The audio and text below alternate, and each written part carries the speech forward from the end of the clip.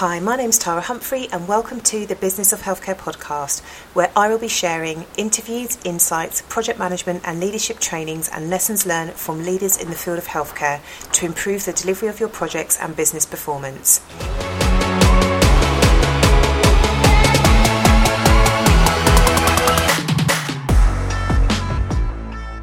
So who am I? I'm an employer and I run a project management consultancy supporting the delivery of primary care projects, and since completing my MBA in Leadership and Management in Healthcare, I have published over 150 blog articles and have also been featured in the London Journal of Primary Care.